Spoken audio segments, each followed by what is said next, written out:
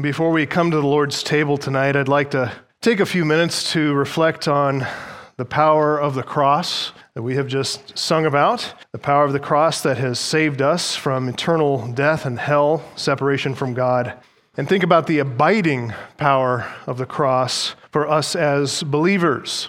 I realize that on a night like this, on a weekend like this, Good Friday and then Easter Sunday to come, that there are people visiting Grace Church who may not be Christians, maybe go to other churches in the area, and we just want to thank you for coming and spending the evening with us here at Grace Church. But I realize that there are people here tonight who may not be Christians, and I hope that in our time of reflection and meditation on the cross and the gospel, that you will hear a clear presentation of the gospel, and who knows, maybe tonight will be the night that you find salvation in Jesus Christ and forgiveness of your sins. But our time tonight, as I think about the cross, as I want to lead us in some reflection, this is less of a formal exposition of a particular passage of Scripture, and it's more like a meditation on a vitally important theme of the gospel. And I hope for you believers that this is something that will increase your sense of freedom in the gospel, a sense of joy in the gospel as you think about your Christian life lived post-cross, post you coming to Christ, post-conversion. I want to start this evening by reading a text that our time of reflection will kind of unpack the themes in this text, and it's Romans 8, verses 1 to 4. So if you would turn there in your Bibles to Romans chapter 8, we'll begin reading verses 1 to 4. Paul says in this glorious affirmation, confirmation, deep conviction about the gospel, he says, "There is therefore now no condemnation for those who are in Christ Jesus.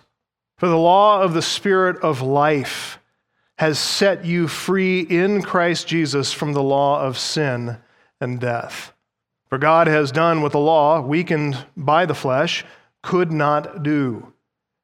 By sending his own Son in the likeness of sinful flesh, and for sin, he condemned sin in the flesh, in order that the righteous requirement of the law might be fulfilled in us, who walk not according to the flesh, but according to the Spirit." Just to summarize that for our purposes tonight anyway, God, we could say, hates sin. God hates sin. I hope that's clear enough from the texts we've read this evening, from this text, from the songs we've been singing. God hates sin. He no longer condemns his believing children because of the cross of Jesus Christ, but God does condemn their sin, noted here as sin in the flesh. And what he wants for us, for each one of us, what he has designed the cross to accomplish for us, is freedom from sin. Life and liberty and joy in the Spirit that is lived in freedom from sin. And so that's what we're going to meditate on tonight. This is what we're going to reflect on for our time tonight as we come before the Lord's table. And I'm going to structure our thoughts around a little outline. So here's a first point if you're taking notes. But just to keep our thoughts clear, I like to put it into a little bit of an outline form. Number one, the cross punishes our sinful condition. The cross punishes our sinful condition.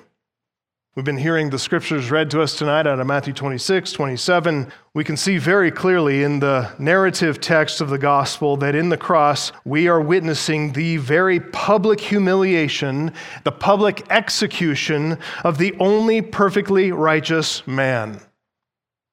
Why did he have to die? Isaiah 53:5 answers that question for us. It says that he was pierced for our transgressions. He was crushed for our iniquities. That's why that perfect, innocent, spotless Lamb of God had to die, because the Lord laid on him the iniquity of us all.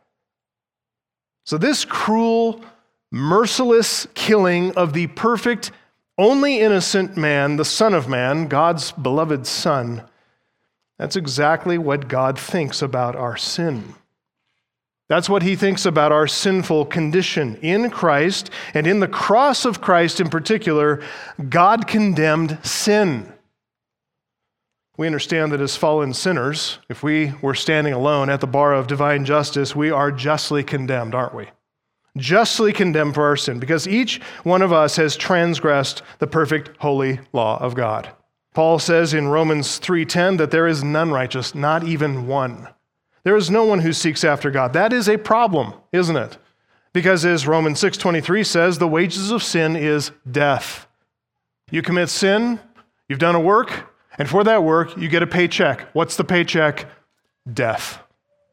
We live our lives born into this world, really into the consequences of one man's sin, don't we? We are born into the guilt of original sin, which is the transgression of Adam eating fruit from a forbidden tree. Born into this condition, just as God promised in the very beginning, Genesis 2:17, in the day you eat of it, you shall surely die. That's exactly what happened. Paul outlines in Romans 5:12, sin came into the world through one man, death through sin, and so death spread to all men because all sinned. That is our daily reality, isn't it? That's the world that we live in, is one that is saturated with sin. We sin because we're sinners. We're not making mistakes. It's not just a oops. It's a moral transgression against God and his law. We're born into this world as sinners. We're born into a state of condemnation because we all share in Adam's original sin, the guilt of his sin. David says in Psalm 51:5, behold, I was brought forth in iniquity, and in sin did my mother conceive me. We are born into this world as sinners. We grow up sinning because we're sinners. Sin is easy for us. It is natural to us because we're children of our father Adam. Genesis 5:3 says, all of us being fathered in his own likeness, we're born after his image and born in his sin. It is easy for us to sin. It is natural for a child to sin. Ask any parent, did you have to teach your children to sin? No. They do it naturally. They do it easily, by instinct. One passage makes this reality abundantly clear, and it's Ephesians 2:1-3. In fact, I'd like you to turn there so you can see this for yourself. Ephesians chapter 2, verses 1-3. Paul starts there in verse 1, Ephesians 2:1, and he puts his finger on the true problem of the human race. You were dead in the trespasses and sins in which you once walked. That's the issue. Dead in trespasses and sins. Every single one of us belong to this fallen human race. Spiritually speaking, we are a race of stillborn children, born dead. I often hear people say human beings are essentially good. I mean, deep down inside, human beings are basically good people. You hear all this by the pundits on the news media, especially after some horrific shooting, some mass shooting, some terrible murder, some tragedy like that. And people are always wringing their hands saying, I know that human beings are basically good, so what drove this individual to do such a horrific crime? You're going to find out some psychology in the matter, some cultural issue, some suppression of what they really are, and they're just breaking out. Because of course they're good deep down inside, so what would drive a truly good person to do such horrendous things? Well, it's because they're in pain. It's because they're sad. It's because their mom didn't rock them enough, or society didn't affirm them enough, or they didn't get the stage they wanted to, whatever it is. No, the truth is, the Bible says we are all born in sin. We are all inherently evil, not inherently good. Every single one of us belong to a fallen race. Experience alone is sufficient enough to prove this worn-out lie, this liberal lie about the innate goodness of mankind. If we are innately good, then why all the wars? Why the high crime rates? Why the high murder rates? Listen, the Bible, when it speaks, it talks about reality. It talks about a reality that we all know, we all live with all the time, that we are sinful. We are the walking dead. We're a race of beings slain at conception. being injected with the poison of sin, and born into sin, we emerge from the womb as the walking dead, like spiritual zombies, walking around, thoughtlessly, mindlessly, following our native instinct to commit all manner of sins. It is instinctive. It is most natural for us, as Paul says in Ephesians 2:2, to follow after the course of this world, to follow after the prince of the power of the air. Let me explain who that is. That is the devil. We are born with him at our head. We are born with him as our leader. And we grow up liking that. The devil, he is the satanic spirit that is now at work in the sons of disobedience. We know, says the Apostle John, 1 John 5:19, that the whole world lies in the power of the evil one. It's using imagery. The whole world lies there. It's lying in the lap of, as if he is the parent of the fallen world. Pretty disturbing, isn't it? Pretty disturbing to think, if we really reckon what the Bible says about us, that the father of us all, as we're born into this world, is none other than the prince of darkness, the devil himself. Satan is the father of all who do not believe because he is the original unbeliever. So anybody who follows in the pattern of unbelief is his child. And Satan's job is really, really simple with regard to his own. Parenting is hard, right? Parenting's difficult. We have to teach our children away from the things that they instinctively, easily like to do, which is to sin, which is to defy authority, to do what they want, to be self-centered, to be prideful, all the rest. That's what we have to do as parents, is to work against that. You know what Satan's job is as a parent to his fallen children? All he has to do to keep his subject under power is feed them what they already want. He's like the ultimate bad parent, and all his bad children follow him. He's like a drug pusher who just basically keeps giving deadly crack to crackheads. He keeps injecting heroin into the veins of drug addicts who always crave another fix. And he holds on to them that way. That's what Paul describes in verse 3, that we, along with all the sons and daughters of disobedience, among them, we all also once lived in the passions of our flesh, carrying out the desires of the body and the mind, and we were by nature children of wrath like the rest of mankind. Paul gets even more explicit about the futility and degradation of this condition. If you'll turn a couple pages over to Ephesians 4, verses 18 and 19, take a look there. He says to live, here's what he means by living in the passions of our flesh. Here's what he means by carrying out the desires of the body and the mind. It is not a pretty picture. It is a life of utter futility, spiritual, psychological bondage.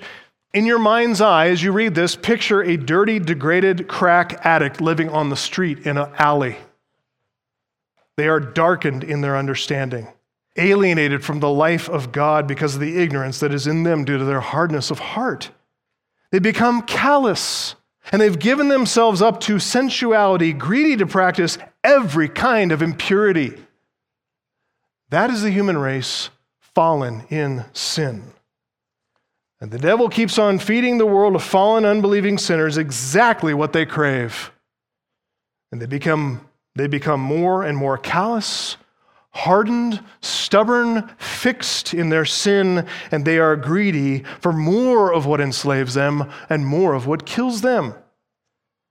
This is why Jesus calls the devil a murderer. That's exactly the right term for him. He is the greatest mass murderer of all time. John 8:44, the devil was a murderer from the beginning, does not stand in the truth because there's no truth in him. When he lies, he speaks out of his own character, for he is a liar and the father of lies. He murders with his lies. He is murdered from the beginning. He continues murdering the human race with his lies. He feeds the children of wrath the lies that they crave, relishing in the fading image of God, which he hates. He continues to destroy it. He continues to degrade it. He delights to see human beings mired in sin and marred with corruption and enslaved like addicts. Thanks be to God, though, that is not the end of the story.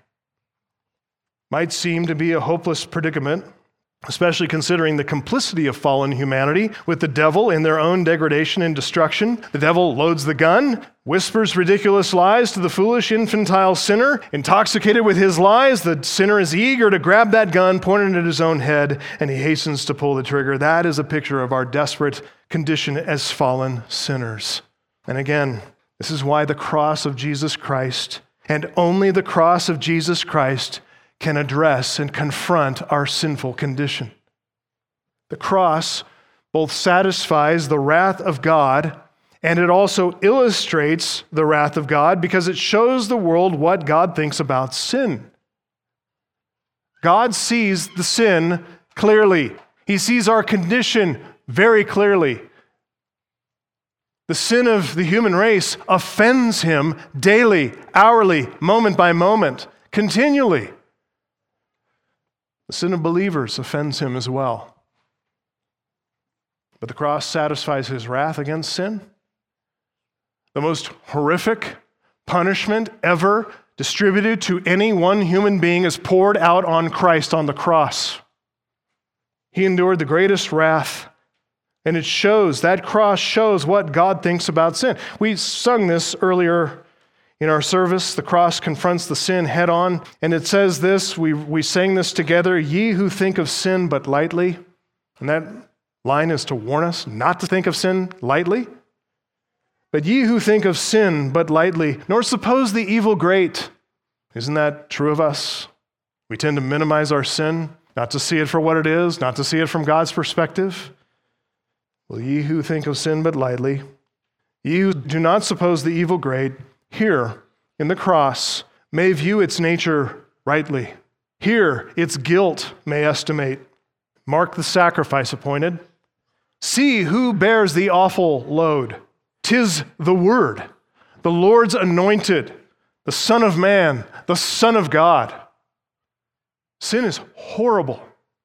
And if God would take his beloved Son and place him on a Roman cross 2,000 years ago to experience that public humiliation and a public execution in such a degrading display of human cruelty, pour that out on his Son and his own wrath for every single sin of all who would ever believe, and pour out his wrath on his Son. That demonstrates how our condition in sin is so severe, so dreadful, so far gone, so fully beyond any human remedy. The only sacrifice counts is the sacrifice of God's perfect Son.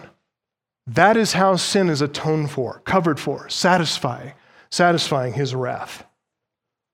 Our situation would be utterly hopeless, but for God, but for his mercy. So let's come to a second point for this evening. Number 2, the cross purchases our full salvation. The cross not only punishes our sinful condition, it purchases our full salvation. Whenever we do take the time mentally in prayer to mark the sacrifice appointed, when we do stop to see who it is who bears the awful load for us, we become mindful, don't we, of what it cost to purchase our full salvation? We go to Isaiah 53, 4 and 5. Surely he has borne our griefs and carried our sorrows, and yet we esteemed him stricken, smitten by God, afflicted. But he was pierced for our transgressions. He was crushed for our iniquities. Upon him was the chastisement that brought us peace, and by his wounds we are healed.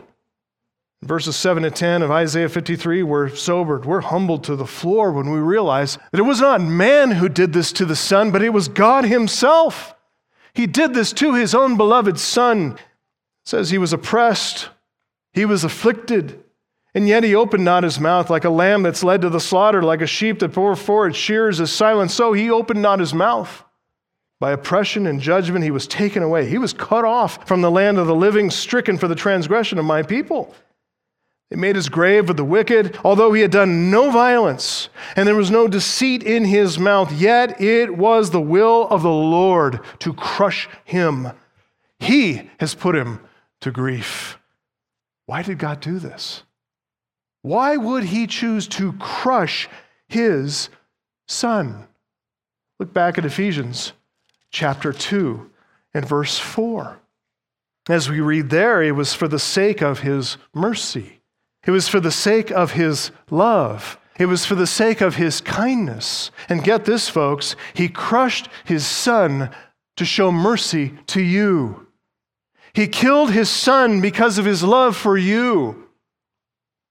He showed kindness to us by hurting his Son. Look at verse 4 of chapter 2, Ephesians. But God, being rich in mercy, because of the great love with which he loved us, even when we were dead in our trespasses, he made us alive together with Christ. By grace you've been saved.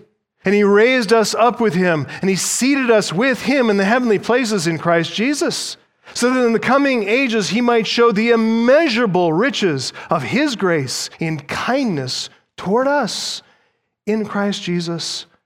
For by grace you've been saved through faith. This is not your own doing, it's the gift of God. It's not a result of works, so that no one may boast. Beloved, he did not save us when we were lovely before him. He did not save us because our behavior was particularly attractive to him. He intervened for us. He saved us. He showed us mercy. He showed us love and kindness when we were absolutely unlovable, when our thoughts and our words and our actions called for judgment. Paul writes about this in Romans 5, 6 and following, that it was when we were at our very weakest in sins. It was when we were ungodly in our disposition. It was when we were sinners by nature, by nurture, by choice.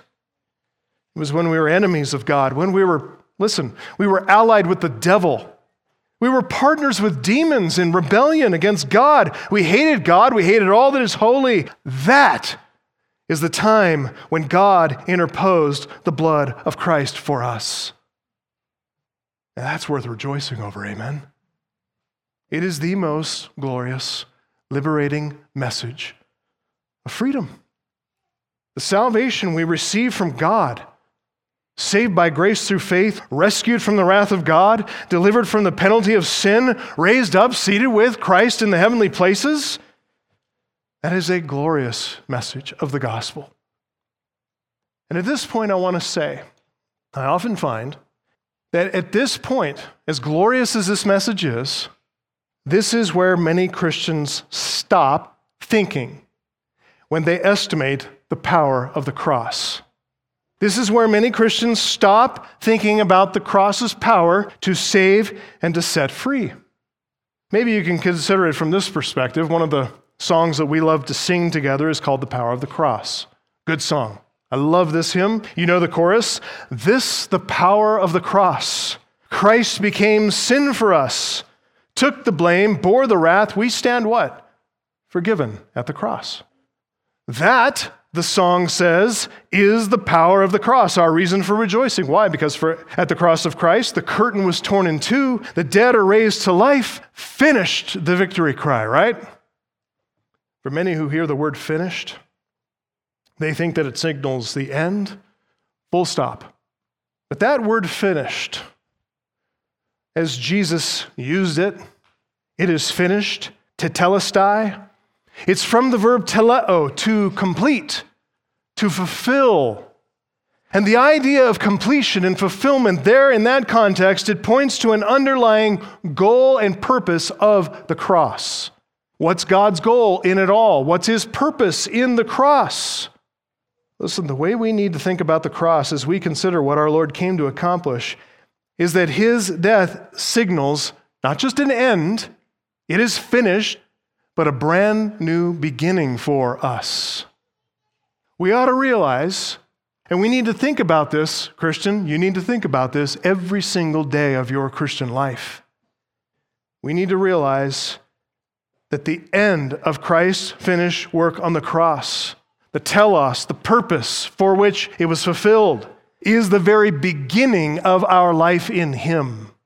So many of the songs we sing about the power of the cross. It's finished. The penalty is paid. We're going to heaven. In the very next verse, it's all about heaven. What about the rest of this life that we live on earth? What's that to be about? Culmination of the cross work of Christ is the commencement of true life, of real living, of walking in newness of life. This is a time of year when many students, whether it's at the high school, college level, graduate level, they're facing what? The end of their training, right? They come to the end of their high school or their college or their graduate training, and they're looking toward graduation. What is that graduation ceremony usually called? Commencement. They just finished their training. It's not the end. It's the beginning.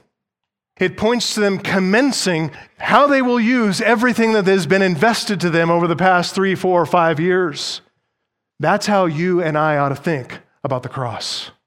It is finished, yes, but it is a commencement on our life now. A real living of walking in newness of life. If you're in Ephesians 2, go back to that text and notice how Paul ends the section that we started, verse 1. It ends in verse 10. What does he say? For we are his workmanship. You know, the word is poema in the Greek. You know what that poem? We get the word poem from that word. We are God's poem. We are God's, think of it this way, some translations put this, his handiwork. We are his work of art. Think of a painter, that last stroke of the brush, putting it down and looking back and saying, I love it.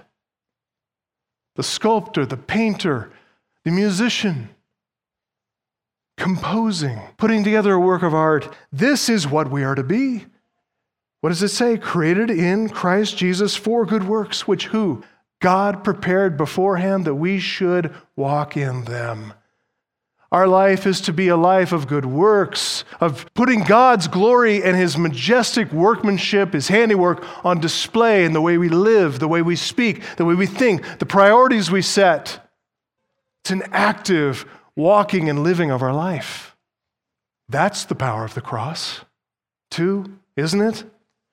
It's the abiding power of the cross to remind us about the end of sin and the beginning of righteousness.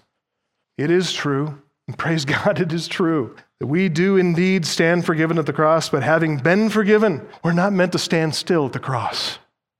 For every Christian, the cross marks an end and also a new beginning. The cross marks an end, and it also marks a glorious new beginning for every true believer.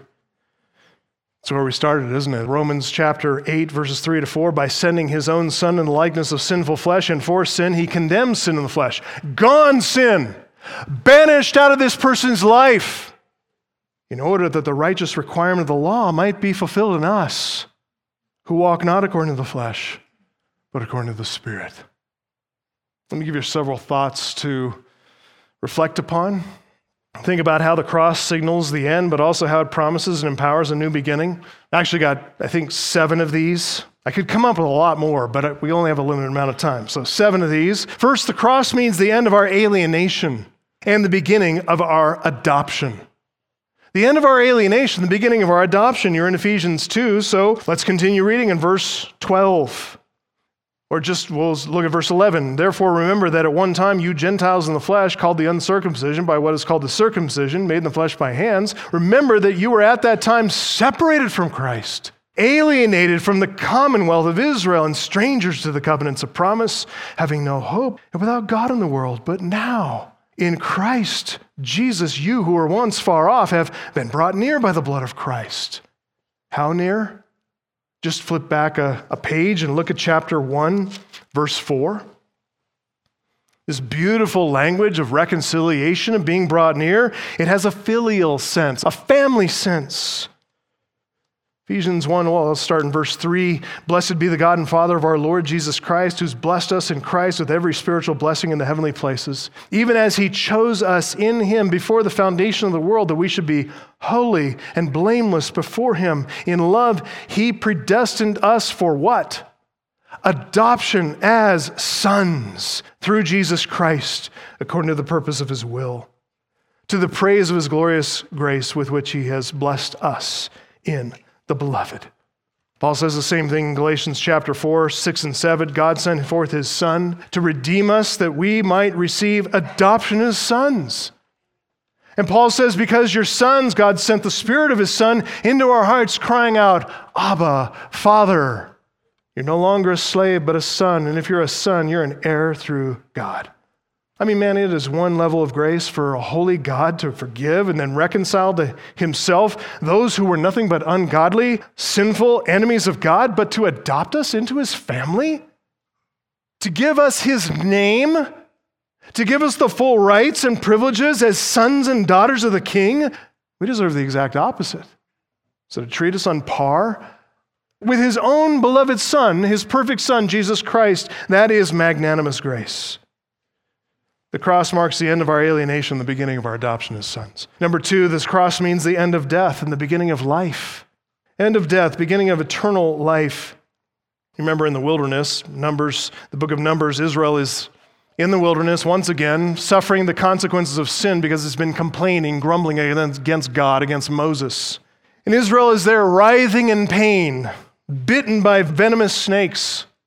It was such a fitting picture of judgment for the sin of their bitter complaint that they were suffering the pain of bitter bites of serpents and bitter poison.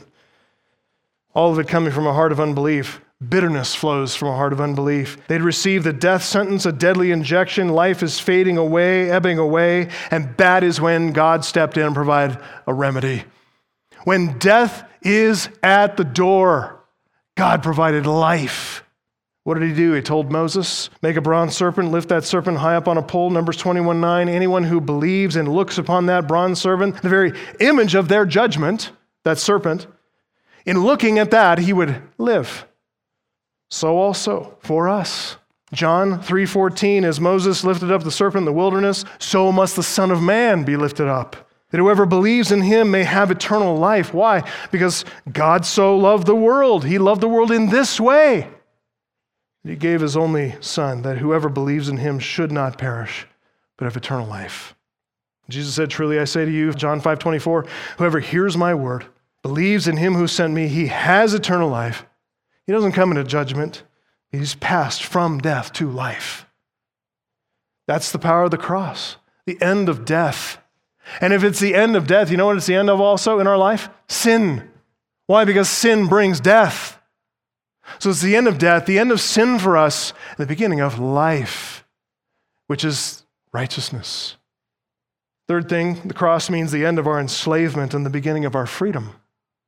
The end of enslavement, the beginning of freedom. The design of God and the incarnation of the Son of God, his death on the cross was this, Hebrews 2:14, through death he might destroy the one who has the power of death, the devil, and deliver all those who through fear of death were subject to lifelong slavery. He wants us set free. This is the ultimate abolitionist movement, is in God. It's the reality that informs Paul's magnificent treatise on the freedom from sin. Go back to Romans chapter 6, if you will. Romans chapter 6, starting in verse 6. Make sure this text is firmly in your mind every time you come to the Lord's table. Romans 6:6. We know that our old self was crucified with him in order that the body of sin might be brought to nothing, so we would no longer be enslaved to sin. For the one who has died has been set free from sin. Now, if we've died with Christ, we believe we will also live with him. We know that Christ, being raised from the dead, he'll never die again. Death no longer has dominion over him. The death that he died to sin once for all, but the life he lives to God. So you also must consider yourselves dead to sin and alive to God in Christ Jesus. God points us to Christ. He points us to the victory of Christ and the cross. Death no longer has dominion over Christ because he conquered death. That means sin has no dominion over Christ either. No ability whatsoever to exert any influence on him at all. Because of Christ's victory in him by the abiding power of the cross, listen, death and sin no longer have dominion over us either. No more penalty of sin, but the power of sin is broken. We no longer have to live in it. That is good news. Our duty? What's our duty? Knowing that? To retake the lost ground. Look at verse 12. Romans 6, therefore, let not sin reign in your mortal body to make you obey its passions. Don't present the members of your body to sin as instruments for unrighteousness, but present yourselves to God as those who've been brought from death to life. Your members of your body to God as instruments for righteousness, for sin will have no dominion over you. You're not slaves anymore. You're not under law. You're under grace. Paul told the Galatians 5:1, it's for freedom that Christ has set us free. Stand firm, therefore. Don't submit again to a yoke of slavery. Peter said the same thing in 1 Peter 2:16, live as people who are free. not using your freedom as a cover-up for evil. Doing that is like to put the yoke of slavery back on yourself, to go ahead and shackle yourself again, to get back in your cage. Act like a slave. Peter says, no. Live as people who are free. Live as servants of God, he says. The fourth point here, the cross means the end of our sinning and the beginning of our righteousness. The end of sinning, beloved, the beginning of righteousness. This is the essence of true freedom, really. The real liberty is the end of sin. It's to no longer sin. Turn over, if you will, to 1 John chapter 3. Just take a quick look at this passage as well. 1 John 3 and verse 4. Everyone who makes a practice of sinning also practices lawlessness. Sin is lawlessness. You know that he appeared to take away sins, and in him there is no sin. No one who abides in him keeps on sinning. No one who keeps on sinning has either seen him or known him. I don't know about you, but I heard a lot of professing Christians who keep on sinning. They're fine with it. They say, I'm not under your law, legalist, Pharisee. I'm under grace. And they continue in their sin. What does John say? Anybody who keeps on sinning has neither seen him nor known him. Little children, let no one deceive you. Let no one deceive you. Whoever practices righteousness is righteous, just as he's righteous. Whoever makes a practice of sinning is of the devil, for the devil has been sinning from the beginning. The reason the Son of God appeared was to destroy the works of the devil. No one who's born of God makes a practice of sinning, for God's seed abides in him, and he can't keep on sinning because he's been born of God. By this it is evident who are the children of God and who are the children of the devil. Whoever does not practice righteousness is not of God, nor is the one who does not love his brother. Instead of the folly of sin, Jesus pointed to a future lived in the wisdom of righteousness. Matthew 13:43, as the righteous will shine like the sun in the kingdom of their Father. In speaking that way, Jesus is alluding back to Daniel 12:3, speaks of the resurrected saints as those who are wise, those who shall shine like the brightness of the sky above, those who turn many to righteousness like the stars forever and ever shining in the galaxy. That's what's written in Proverbs 4:18, the path of the righteous is like the light of dawn, which shines brighter and brighter until the noonday. That's our future, beloved. That's what we are. That's what the cross means. That's what this communion table reminds us of every time we come.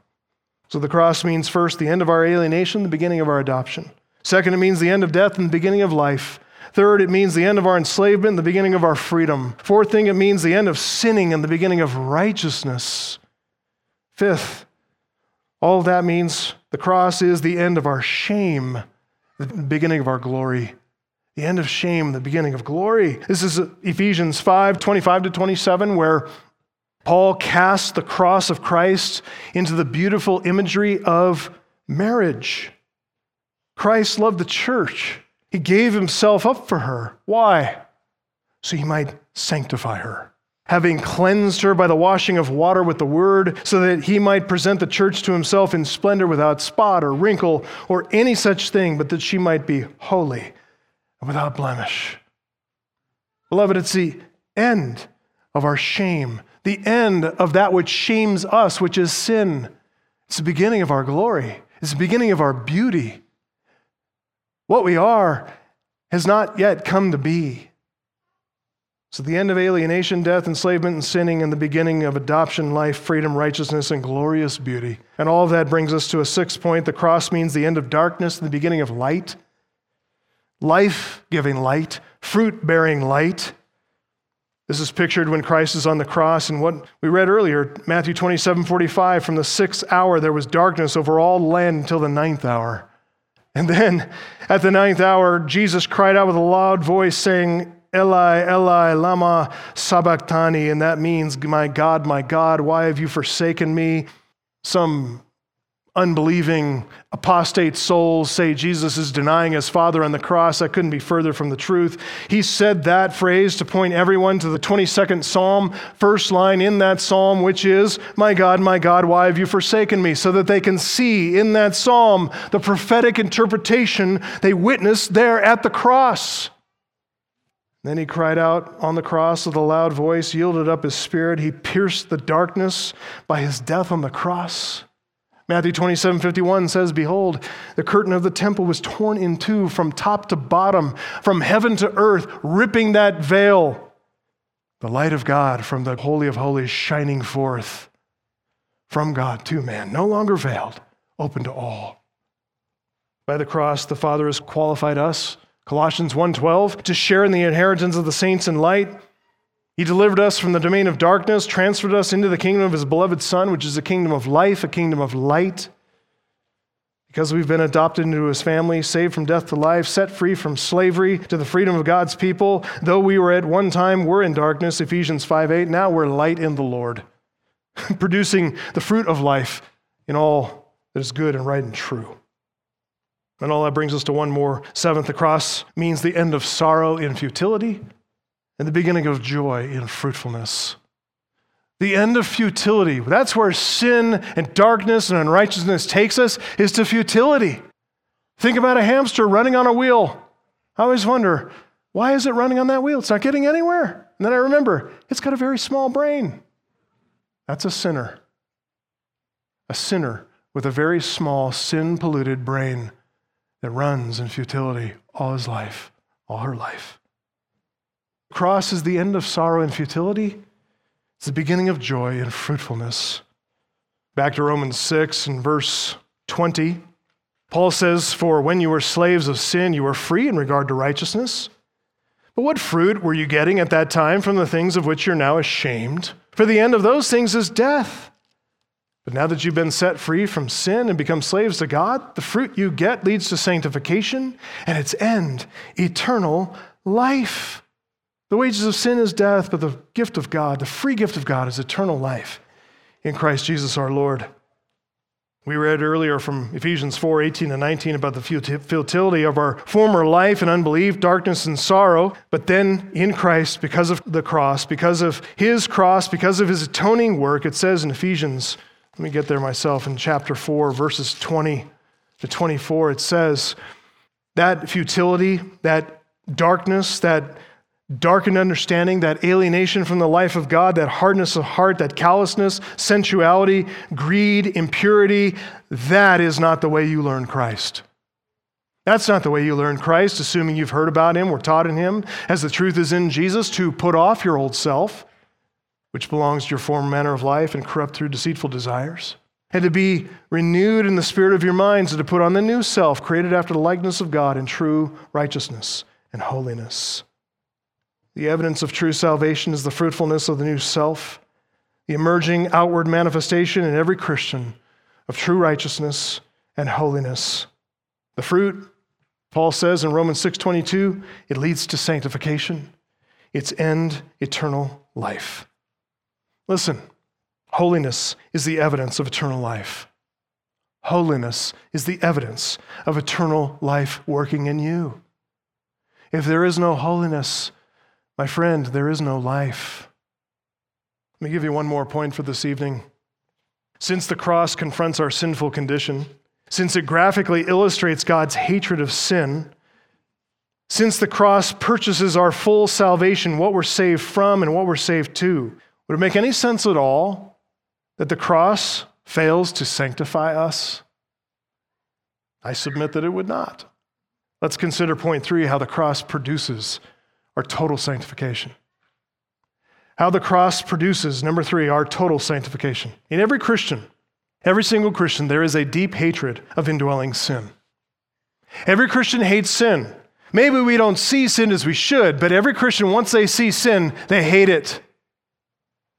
There's a passionate desire to realize holiness in the life as a present and abiding reality. And any professing Christian who makes no effort to mortify his sin, makes no effort at exposing sin, seeing it, identifying it, getting rid of it, Any Christian who makes no effort to discipline himself for the purpose of godliness, I'd say it's reasonable to question whether that person is a Christian at all. But every true Christian, he knows his own sin. He knows his lusts. He knows his selfish ambition, his pride, his greed, his jealousy, envy, bitter complaining, lack of gratitude, whatever it is. Every true Christian wants that sin gone, wants that sin dead, wants it fully mortified. There are some, I know, who seem blithely unaware of indwelling sin, who seem unaffected or unconcerned with the continuance of sin in their lives, and perhaps they've deceived themselves into thinking silly thoughts like, because my sin isn't of this nature or that nature, I'm better off than others. I'm not like that guy. I'm not like that lady there. I mean, look how she talks, how she gossips. I don't do that. Those who compare themselves with other people and excuse themselves and pay no attention to their sin in their heart, those are the most immature and self-deceived of all. Let no one regard them. True Christians cultivate a sensitive conscience toward God. True Christians try to hunt down every sin that they can find in their hearts and kill it, giving sin no quarter, showing sin no mercy, making no excuses. They desire to please God. They're eager to look for sin in their lives, find it, mortify it, work the good work of repentance to their eternal joy and God's glory. There's a lot we can say on this point, but since time is limited, let me limit the comments to the usefulness of the cross to mortify sin and grow in holiness. Let me just give you two directions here.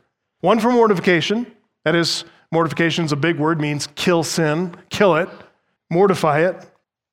One direction for mortifying sin and one direction for sanctification, for growing in holiness. So it's a negative direction, a positive direction. One for putting off sin, another for putting on righteousness. First direction for mortifying your sin, for putting off sin, look to the cross to reflect on God's view of your sin. Meditate on his wrath over your sin, which he punished in the cross and took away the penalty for you. But if there is indwelling sin in your life, believe me, beloved, he hates it.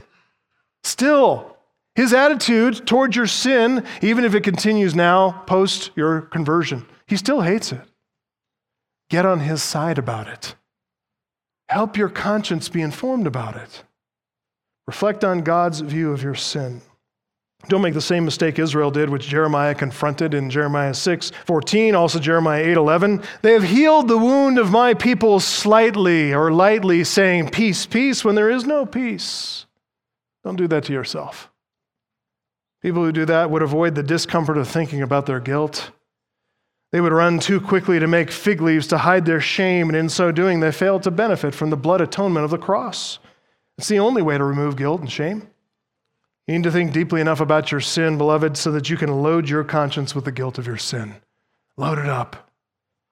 Start by informing your conscience of the law of God so that when you do sin, you drag that evil thing before the bar of divine law, examine it in the sterile light of divine righteousness, and teach your soul to hate it just as God does. John Owen writes this. He says, bring the holy law of God into thy conscience. Lay thy corruption to it.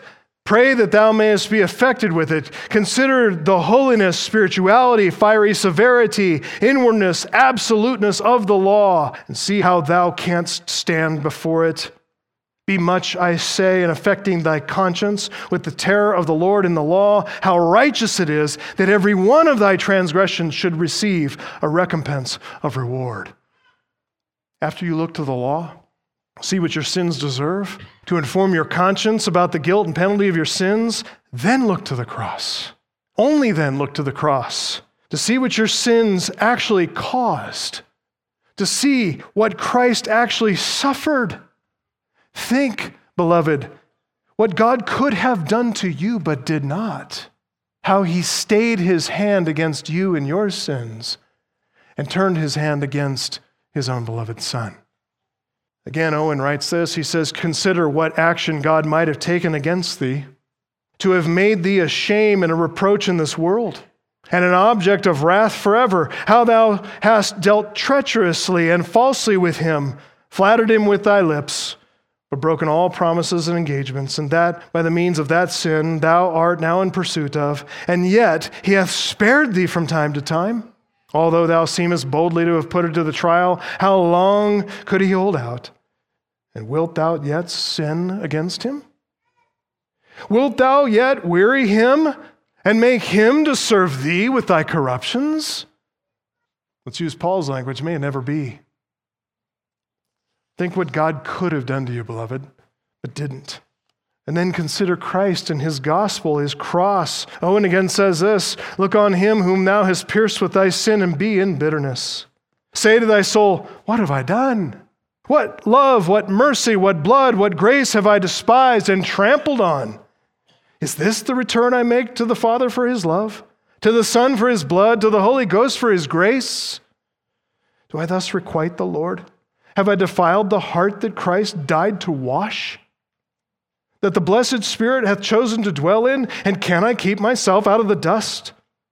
What can I say to the dear Lord Jesus? How shall I hold up my head with any boldness before him? Do I account communion with him of so little value that for this vile lust's sake I have scarce left him any room in my heart? How shall I escape if I neglect so great a salvation? In the meantime, what shall I say to the Lord? Love, mercy, grace, goodness, peace, joy, consolation, I have despised them all. Esteem them as a thing of naught, that I might harbor a lust in my heart. If I obtained a view of God's fatherly countenance, that I might behold his face and provoke him to his face? Was my soul washed, that room might be made for new defilements? Shall I endeavor to disappoint the end of the death of Christ? Shall I daily grieve that Spirit whereby I am sealed to the day of redemption? I'll stop there, but that's John Owen. So it goes with him, speaking to us from a distant Puritan land, calling out to us who live in a very self-indulgent time, telling us to make no provision for the flesh so that we may mortify every sin, every lust. Owen again advises us, he says, entertain thy conscience daily with this entreaty. See if it can stand before this aggravation of its guilt. If this make thy conscience not sink in some measure and melt, I fear thy case is dangerous. True. If your conscience is hardened against you, loading your conscience with guilt from the Word of God about what God thinks about your sin, about what it cost Christ on the cross, your situation is grave, my friend. He says, while the conscience hath any means to alleviate the guilt of sin, the soul will never vigorously attempt its mortification. That is true. You want to be after your sin? You want to go after it with extreme prejudice? You must understand your sin the way God does. So, that's one direction for mortifying sin. Load the conscience with the knowledge of the law of God. Your sin's violation of the law of God, Christ's suffering for your sin, load your conscience with it and face the truth about your sin. Here's a second direction, and this is for sanctification. Here's a positive direction, so that you grow in holiness, so that you put on righteousness. Look to the cross and reflect on Christ's full atonement, which purchased your full pardon, and just reflect on what that means. What does that mean? This is the abiding power of the cross to encourage you toward sanctification so that you do not grow weary in doing good.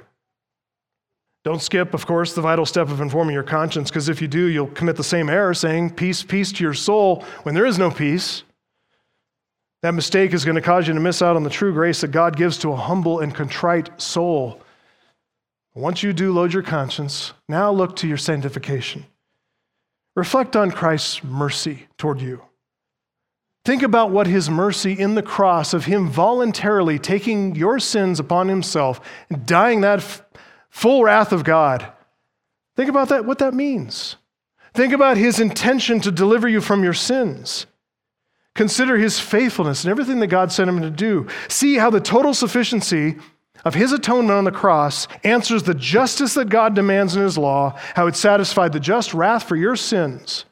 Consider, as we said, how the cross purchases our full salvation. If you've settled your mind on the sufficiency of Christ's atonement, his cross, if you know the cross can set you free from sin, grow you in sanctification, then inform your mind. Assure your heart that it is his desire to free you from your sin, to sanctify you, I say this to people all the time in the counseling office. People struggling with sin, people feeling like repenting of any particular sin and pursuing righteousness, it's like being asked to climb Mount Everest with no arms and no legs.